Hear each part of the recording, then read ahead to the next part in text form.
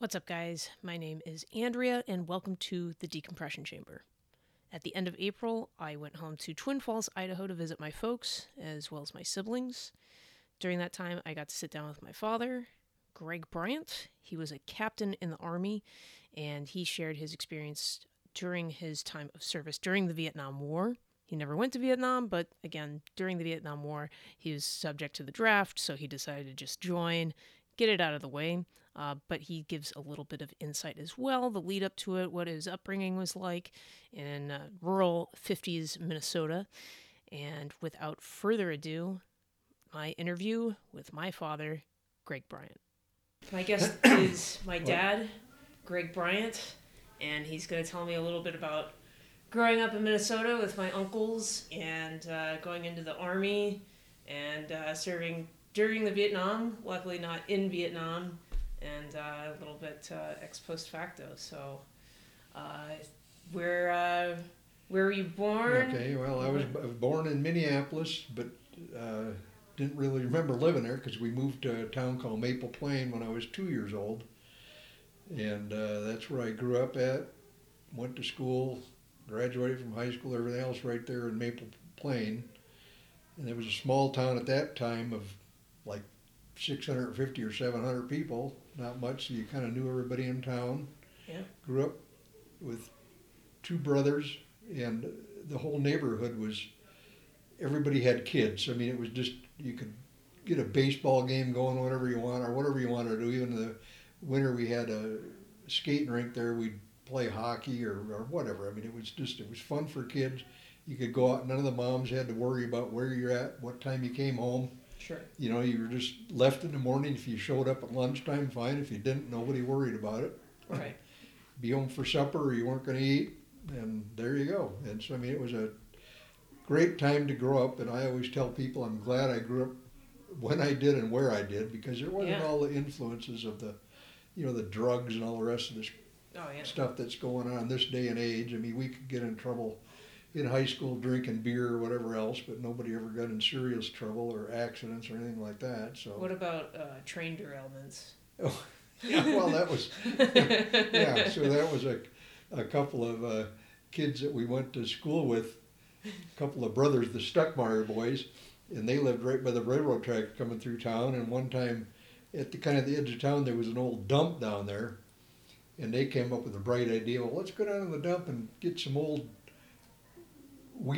car wheels that are probably down there, and they got a bunch of car wheels and put them on the railroad track, and they derailed the train. Luckily, I wasn't involved with that. That was there, but I was at school. I was in maybe second grade. Wow. And what were they? Danny was in. I forget if he was in my. I think he was a year. He was a year ahead of me. He was in third grade. Wow. But all at once we saw these people walking down there the hallway, and then see him walking. I turned on, it was the FBI. They had no idea how to solve it since they hadn't actually derailed the train. Yeah, but it was a pretty big deal, and but anyway, good clean fun. Yeah, just the type of fun you get into now. Yeah. Your dad, my grandpa, had been in the Navy, not during your lifetime, though, right? Right. Yeah, so, he was in right at the end of World War II. Yeah. Yeah. And then, my great uncle, so your uncle on your mom's side was a Marine, but he was only like a couple years older than you. So, I mean, that would have been right about the time you were thinking I might have to join, right? Yeah, well, no, Gary, our uncle, he was only like 3 years older than I was, but he joined the Marine Corps in 1965. As soon as he got out of high school, he joined the Marine Corps. Wow.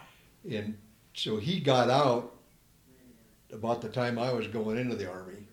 Okay. And he did a tour in Vietnam and whatnot. He was a aircraft hydraulic mechanic, I think it was, with that. But and then my brother Steve, he went into the Navy briefly, but then his wife was pregnant and have a kid, and for whatever reason he applied for a early out after like 6 or 8 months, and they let him out. Wow. So he wasn't disappointed at all. Yeah, and would be. Yeah, and then my younger brother Bruce, he never went in. He was smart. Yeah. Well, but I mean, for you, perfect timing, because you turned 18 in 1968 when things are really Yep. heating up in earnest. So Yeah, I you're mean, thinking, I went into the Army in St. Patrick's Day in 1969.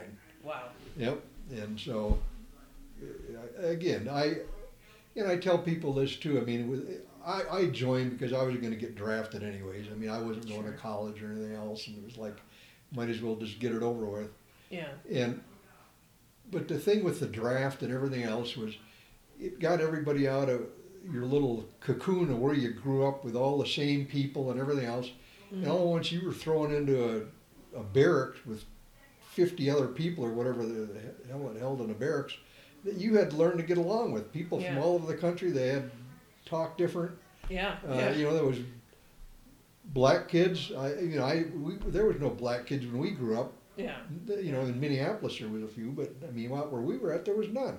Yeah. And so our school was lily white, and that's just the way it was. And so you had to learn to get along with everybody. Sure. And you know, it was a good experience, really. I mean, as far as that went, I mean, there's a lot of negative stuff with the military, but that's pretty much a given. Yeah. Right. But I mean, the big thing was it put you in a situation that you never experienced, and you had to learn to get along with people. And absolutely. And so I think that was one of the more positive things about anybody going into the military. Yeah. Now, did you think, okay, I want to do Army or just whatever? I'm just gonna Yeah. Well, I joined the Army because at the time, if you joined the Air Force and the Navy, you had to sign up for 4 years. Oh, okay. If you joined if you join the Army or the Marines, what they did called sign up for the draft, Mm-hmm. you're only obligated for 2 years active duty. Well, okay. and you know, Army versus Marine, yeah, I'll take the Army any day. Absolutely. And so I went in the Army and didn't know anything about it, but my stepdad, he had been in the Army, and he was, you know, gung-ho for me to go in the Army versus anything else. Yeah, yeah. And so, I mean, that's what I did, and, you know, it all worked out fine. Sure. Yeah. So, all right, so you get into the Army. How long was basic training? At that time, basic training was 8 weeks. Okay. Did it at Fort Campbell, Kentucky. And, you know, again, basic training is designed for everybody to get through. I mean, they make it tough on you. I mean, running around, a lot of kids were really out of shape and whatnot. I wasn't too bad. Yeah. But it's designed to teach you how the military works. I mean, not only the marching around, obviously, but just, you know, the rank, just basically how it runs. Mm-hmm. And then most people go into, after basic, they went to what they call AIT, Advanced Individual Training. Mm-hmm. Well, when I first went in, you were at what they call a reception center before your basic training really started. And you took all these tests and whatnot. Yeah. And when I was in high school, I took typing. Just because I wanted an easy class. Yeah. But anyway, I could type pretty well. So I took the typing test, and they said, well, he says, you can type faster than the kids we send through typing school, so you're probably going to be a clerk typist. Whatever. It sounds good to me. And, I mean, I could type, you know, with an old manual typewriter, 45 words a minute with That's impressive. One error or less, and so that kind of decided my fate. So I didn't even go to AIT. After basic training, they assigned me to a Nike Hercules battalion headquarters up outside of Pittsburgh, Pennsylvania, a little town called Oakdale. We were out in the country. Yeah. But came in there just as a clerk typist. There you go. But also one of the things we did with all the testing is if you scored really high in that, they asked, would you be interested to go to officer candidate school? Well, I didn't know anything about it other than what my stepdad had told me before I went in. He says, if they offer you to go to OCS, take it. And I said, well, whatever. And so I went up there, and I probably would have had a good chance of staying there for the remainder of my 2 years as this clerk up there. But in the middle of that summer of 1969, you know, the Pentagon calls and says, do you still want to go to OCS? And I said, I don't know. I said, let me talk to the battery commander. And they said, well, you got to call us back tomorrow. So I called talked to the battery commander. I said, hey, they called, they wanted me to go to OCS, and they said, you're going. I mean, you need to do it. I mean, that's been a good thing. So I did. Absolutely. Went to officer candidate school. I had to report there on the middle of September, I think the 14th September 1969, Wow. and 23 weeks. And, that was quite the adventure with OCS, because OCS versus basic training, OCS was designed to make you quit instead of make you get through. So they did everything possible to harass you and everything else. And, you really had to have some determination to get through it, because And how long was OCS? 23 weeks. Jeez. And our class started with 110 people, and out of that 110, there was like 42 graduated. Wow. Now, several of them, if you sprain an ankle or whatever, you got like what they call turn back, and then you would join an earlier class. Yeah. So 42, so there was probably 65 or 70 eventually made it, but but there were people that rolled back with to our your class, we had 42. But then there was other rollbacks or whatever that came with us, and so I think we graduated like maybe double that. Probably 80 people graduated. Oh, okay. But of the ones that we started with of our class, I think there was 42 or 44 or something like that.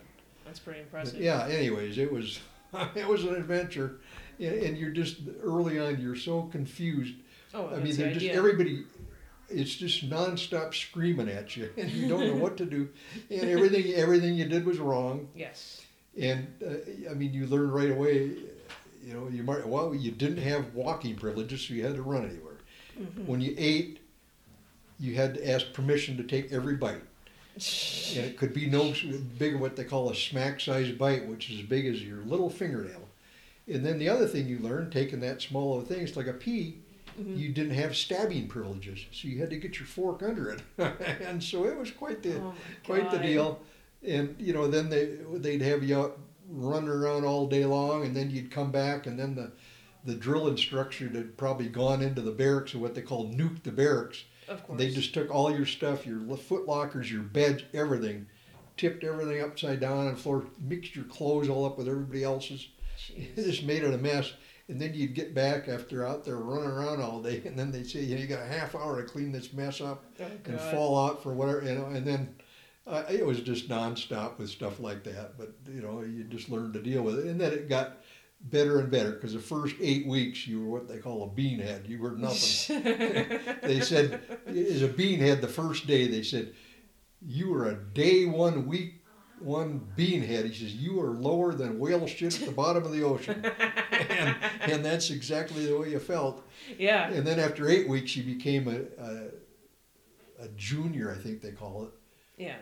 And you had little tabs you wore in your collar. So at first it just said OCS with nothing.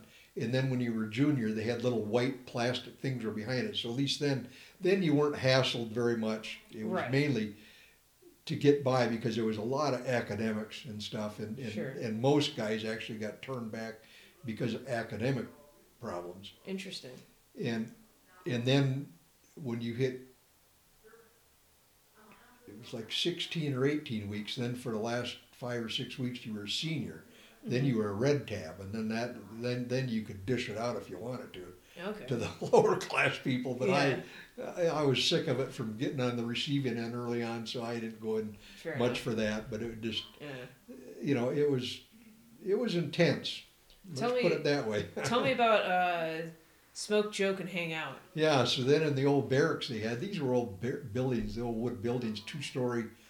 They were built during World War II or shortly thereafter. Yeah. And of course in the bathroom, plumbing pipes and everything were overhead, just hanging there.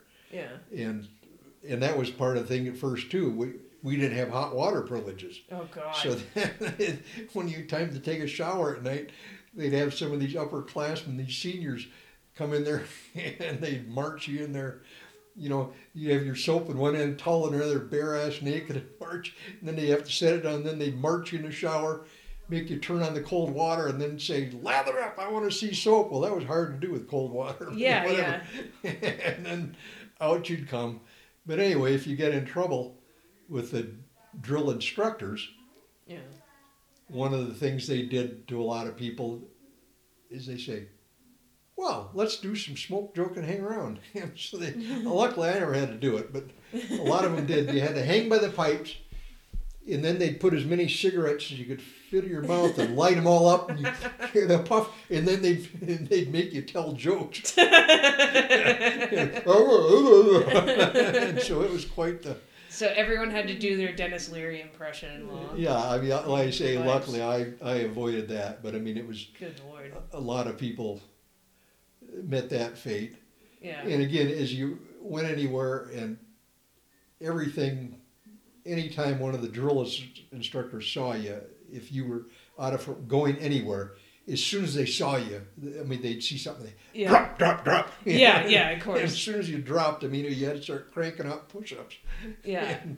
And I mean, it was just crazy. But anyway, you got through it and did what you had to. And so you earned your butter bars at the end of 1969, or was it? No, it was March 6th of 1970.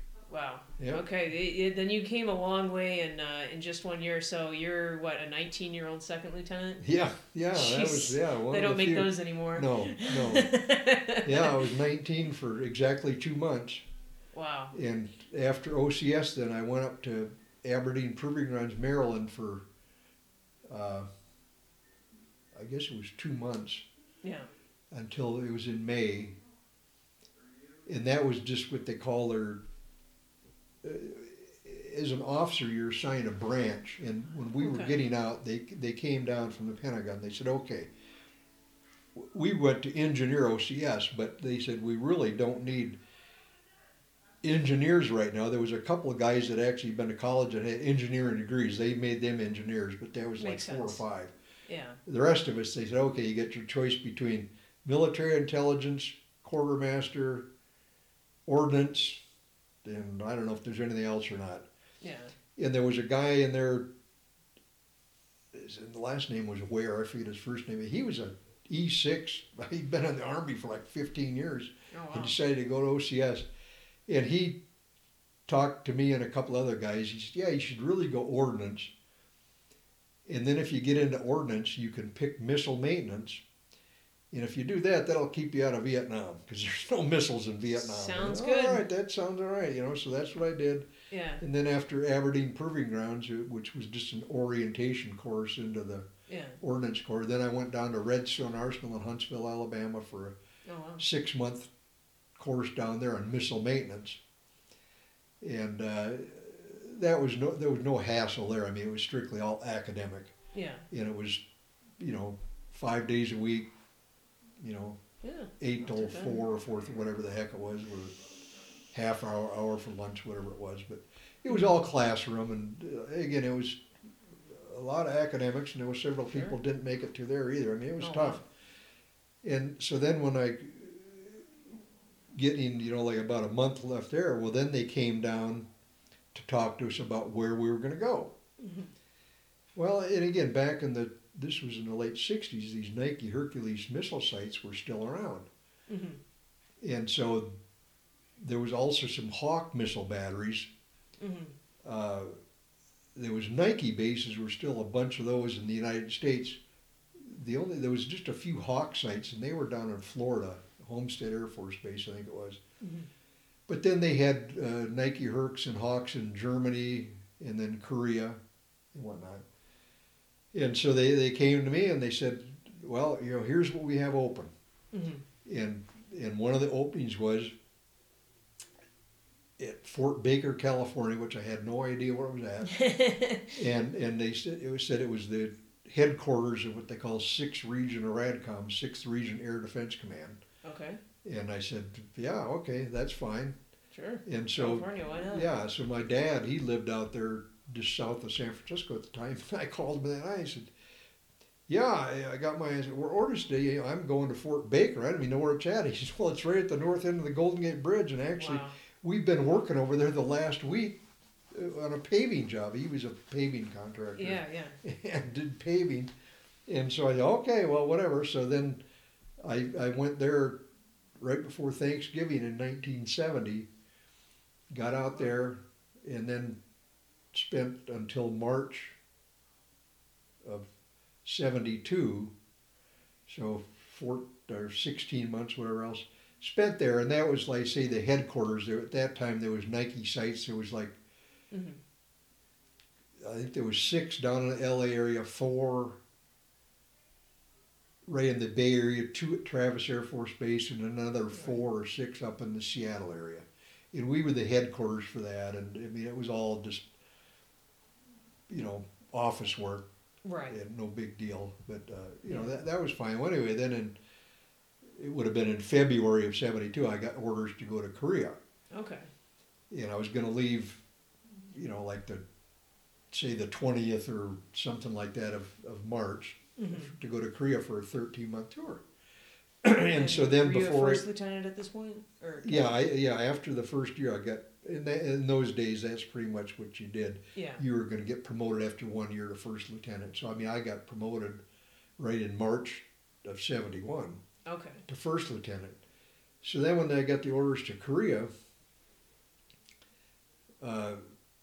they had sent me a letter. I had like a sponsor of another lieutenant over in Korea. And he said, well, you're going to be coming to... I think there was like 6th Battalion, 71st Artillery. It was a Hawk unit up around the DMZ. Okay. And he said, you're going to be going up here. And to Uijeongbu, that's where it was. He said, you're going to be coming to Uijeongbu and whatever, we need you here. Yeah. And so I was going to run what they call a direct support detachment, which if out at the missile site, if they couldn't fix something, then we were the ones they called. And we had mechanics who were trained better and had the equipment to fix stuff that they couldn't fix at the site. Sure. And I said, okay, well, that's fine. So it comes time to leave, and we go up to Travis Air Force Base, get on a plane, fly to Korea, get in there. You come into this Kimpo Air Force Base, and you're just kind of there. And they say, well, somebody will be by to pick you up tomorrow or whatever else. Okay, you don't know what's going on. Yeah, why would you? You've never been there before. Yeah, you're just kind of there. Yeah. Well, the next morning, these 2 CW4, Chief Warrant Officers, 4th grade, now they have up to 5th grade, but then it was up to 4 grades. And these 2 CW4s come, and they said, Bryant? And we're here to pick you up. And all right, fine. Sounds good to me. Yeah, and so we go out and we get in a Jeep and we start heading south. And I said, I thought Uijeongbu was up north. Well, yeah, we got to run down here for something else first. I said, okay, whatever. Yeah. And finally we pulled down, it was like a couple hour drive from Kimpo Air Force Base down to where I was at a place called Camp Humphreys. And we get into Humphreys and we kind of come to the battalion headquarters and they take me in there and they tell the battalion commander, well, here he is, we got Bryant here. He said, okay, well then, and I said, what's going on? They said, well, you're going to be working here instead. I said, all right, whatever, what do I care? Yeah. And so. Makes no difference. What had happened was the lieutenant that was running that, I guess he was a captain. He had left or got relieved, like 2 or 3 months earlier.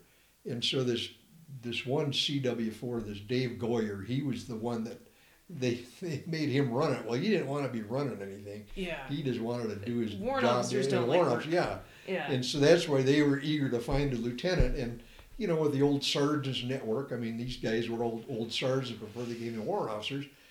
They called some of their old buddies up there at the processing center in Kimpo, and they said, hey, be on the lookout for a lieutenant coming in. We need one. They okay, fine. And so when I came in, they called them, and these guys got in the Jeep and headed up there the next morning. to kidnap themselves, someone to do all their paperwork. Yeah, right.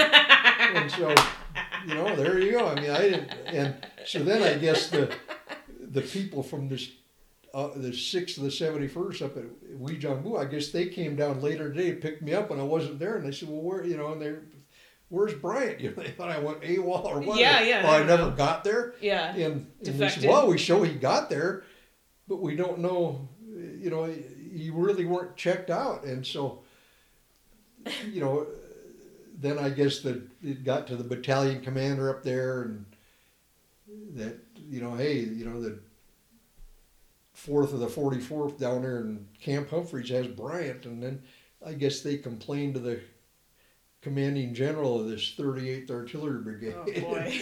And they said, we want our guy. We were promised him, and he says, well, whatever, possession is 2/3 of the law. And before the law has him, they can keep 9/10, him. 2/3, Yeah, whatever. they can keep him. And so there I spent 13 months over there working, Wow. running this direct support detachment, and we had there's like 130 guys or something, and Yeah. they had different specialties. Some of them were missile techs or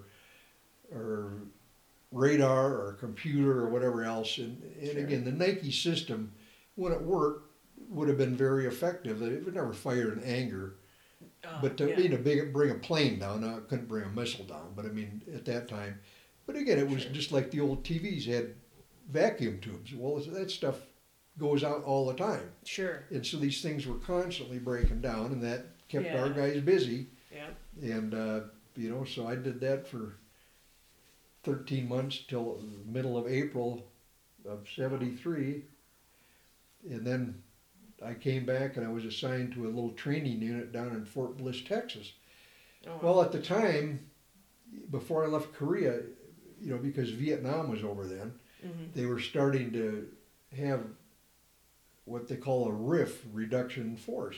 Mm-hmm. And so for the officers, if you got riffed, at the time a lieutenant was getting like $10,000.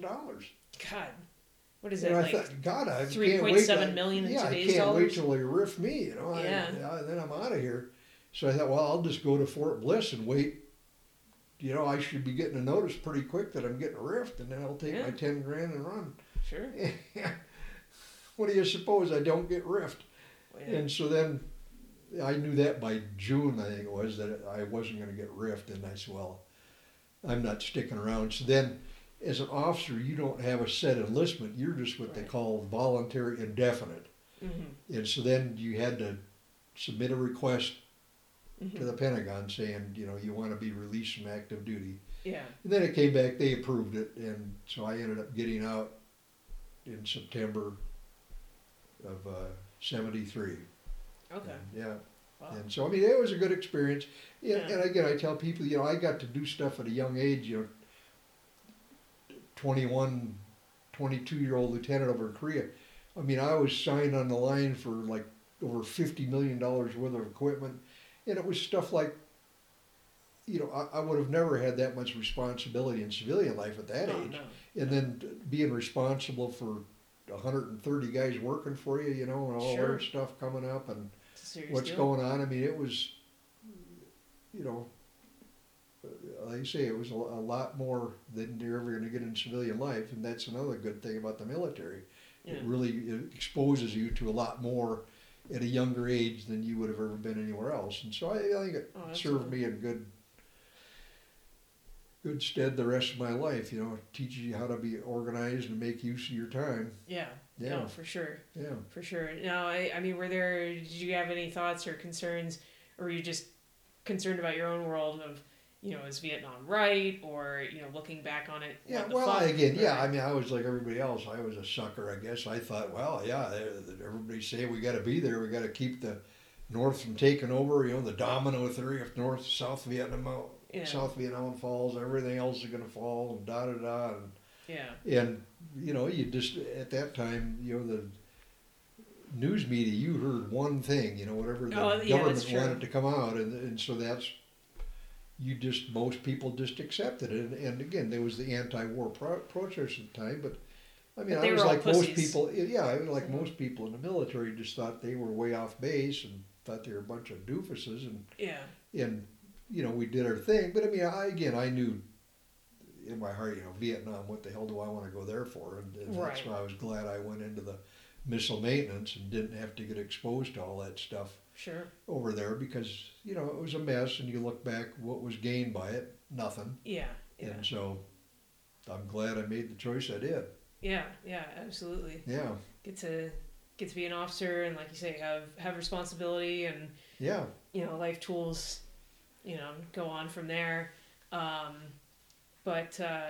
mean, more recent things as far as the military goes. I mean, are there things that you're seeing pop up now that are more screwed up then, or things that have gotten better? I mean, not that you have firsthand experience with anything more modern. Yeah, I don't. I mean, I'm involved with a local VFW chapter here. I'm the quartermaster of that, and again, but that's all, mainly a bunch of old guys like me, and have long since been out of active duty military, and Yeah. they hear things because a lot of them have kids that are in and whatnot, and Yeah. just like you were in the Navy for 4 years, and Yeah. so Just you hear a things, couple more but I mean, days.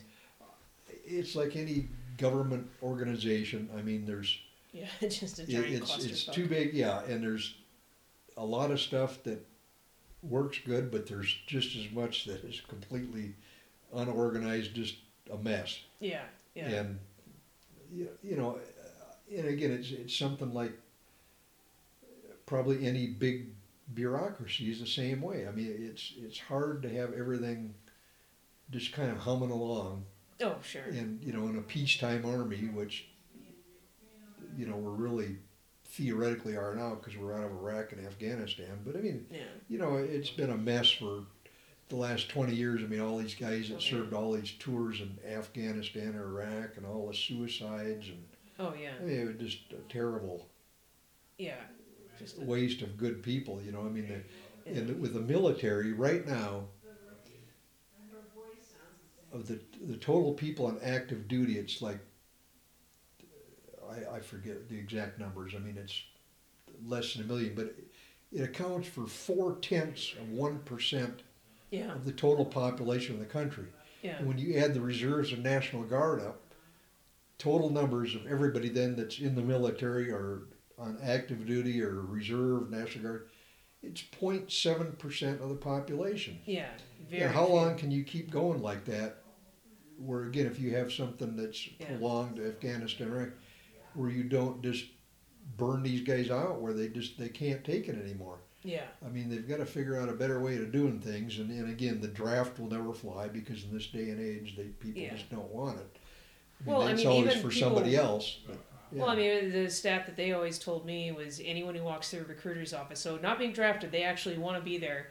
70% get turned away. They're too fat, or they got a criminal Right. record, or Yeah, tattoos, right. or Well, yeah. whatever it is. Yeah, right. So And even if yeah, they had a it's- draft, they don't. Where's their talent pool? There isn't one. Yeah, I mean, again, it's screwed up in a lot of ways, and again, there's a lot to be said for volunteer force because theoretically they want to be there, and they have stricter standards now than what they did back then. I mean, back then, there wasn't near the strict requirements like they have now. I mean, academic and I mean, the Yeah. middle of Vietnam, boy, they were pretty much taking any warm body that walked through the Well, yeah, didn't. door, and they figured, if they couldn't make it, well, then they would wash out in basic training or soon thereafter, and then they could get rid of them then. But Yeah. hopefully they made it, and there you go. Well, yeah, because because they had McNamara had something where it was like guys with like sub 80, like Forrest Gump's, literal Forrest Gump's, Yeah. like trying to, maybe we can educate them enough and remediate Right. them enough to Yeah. get them in there, and it just was. Yeah, well, yeah, and with a lot of people, I mean, like say you get somebody in there and you train them. I mean, they're going to become a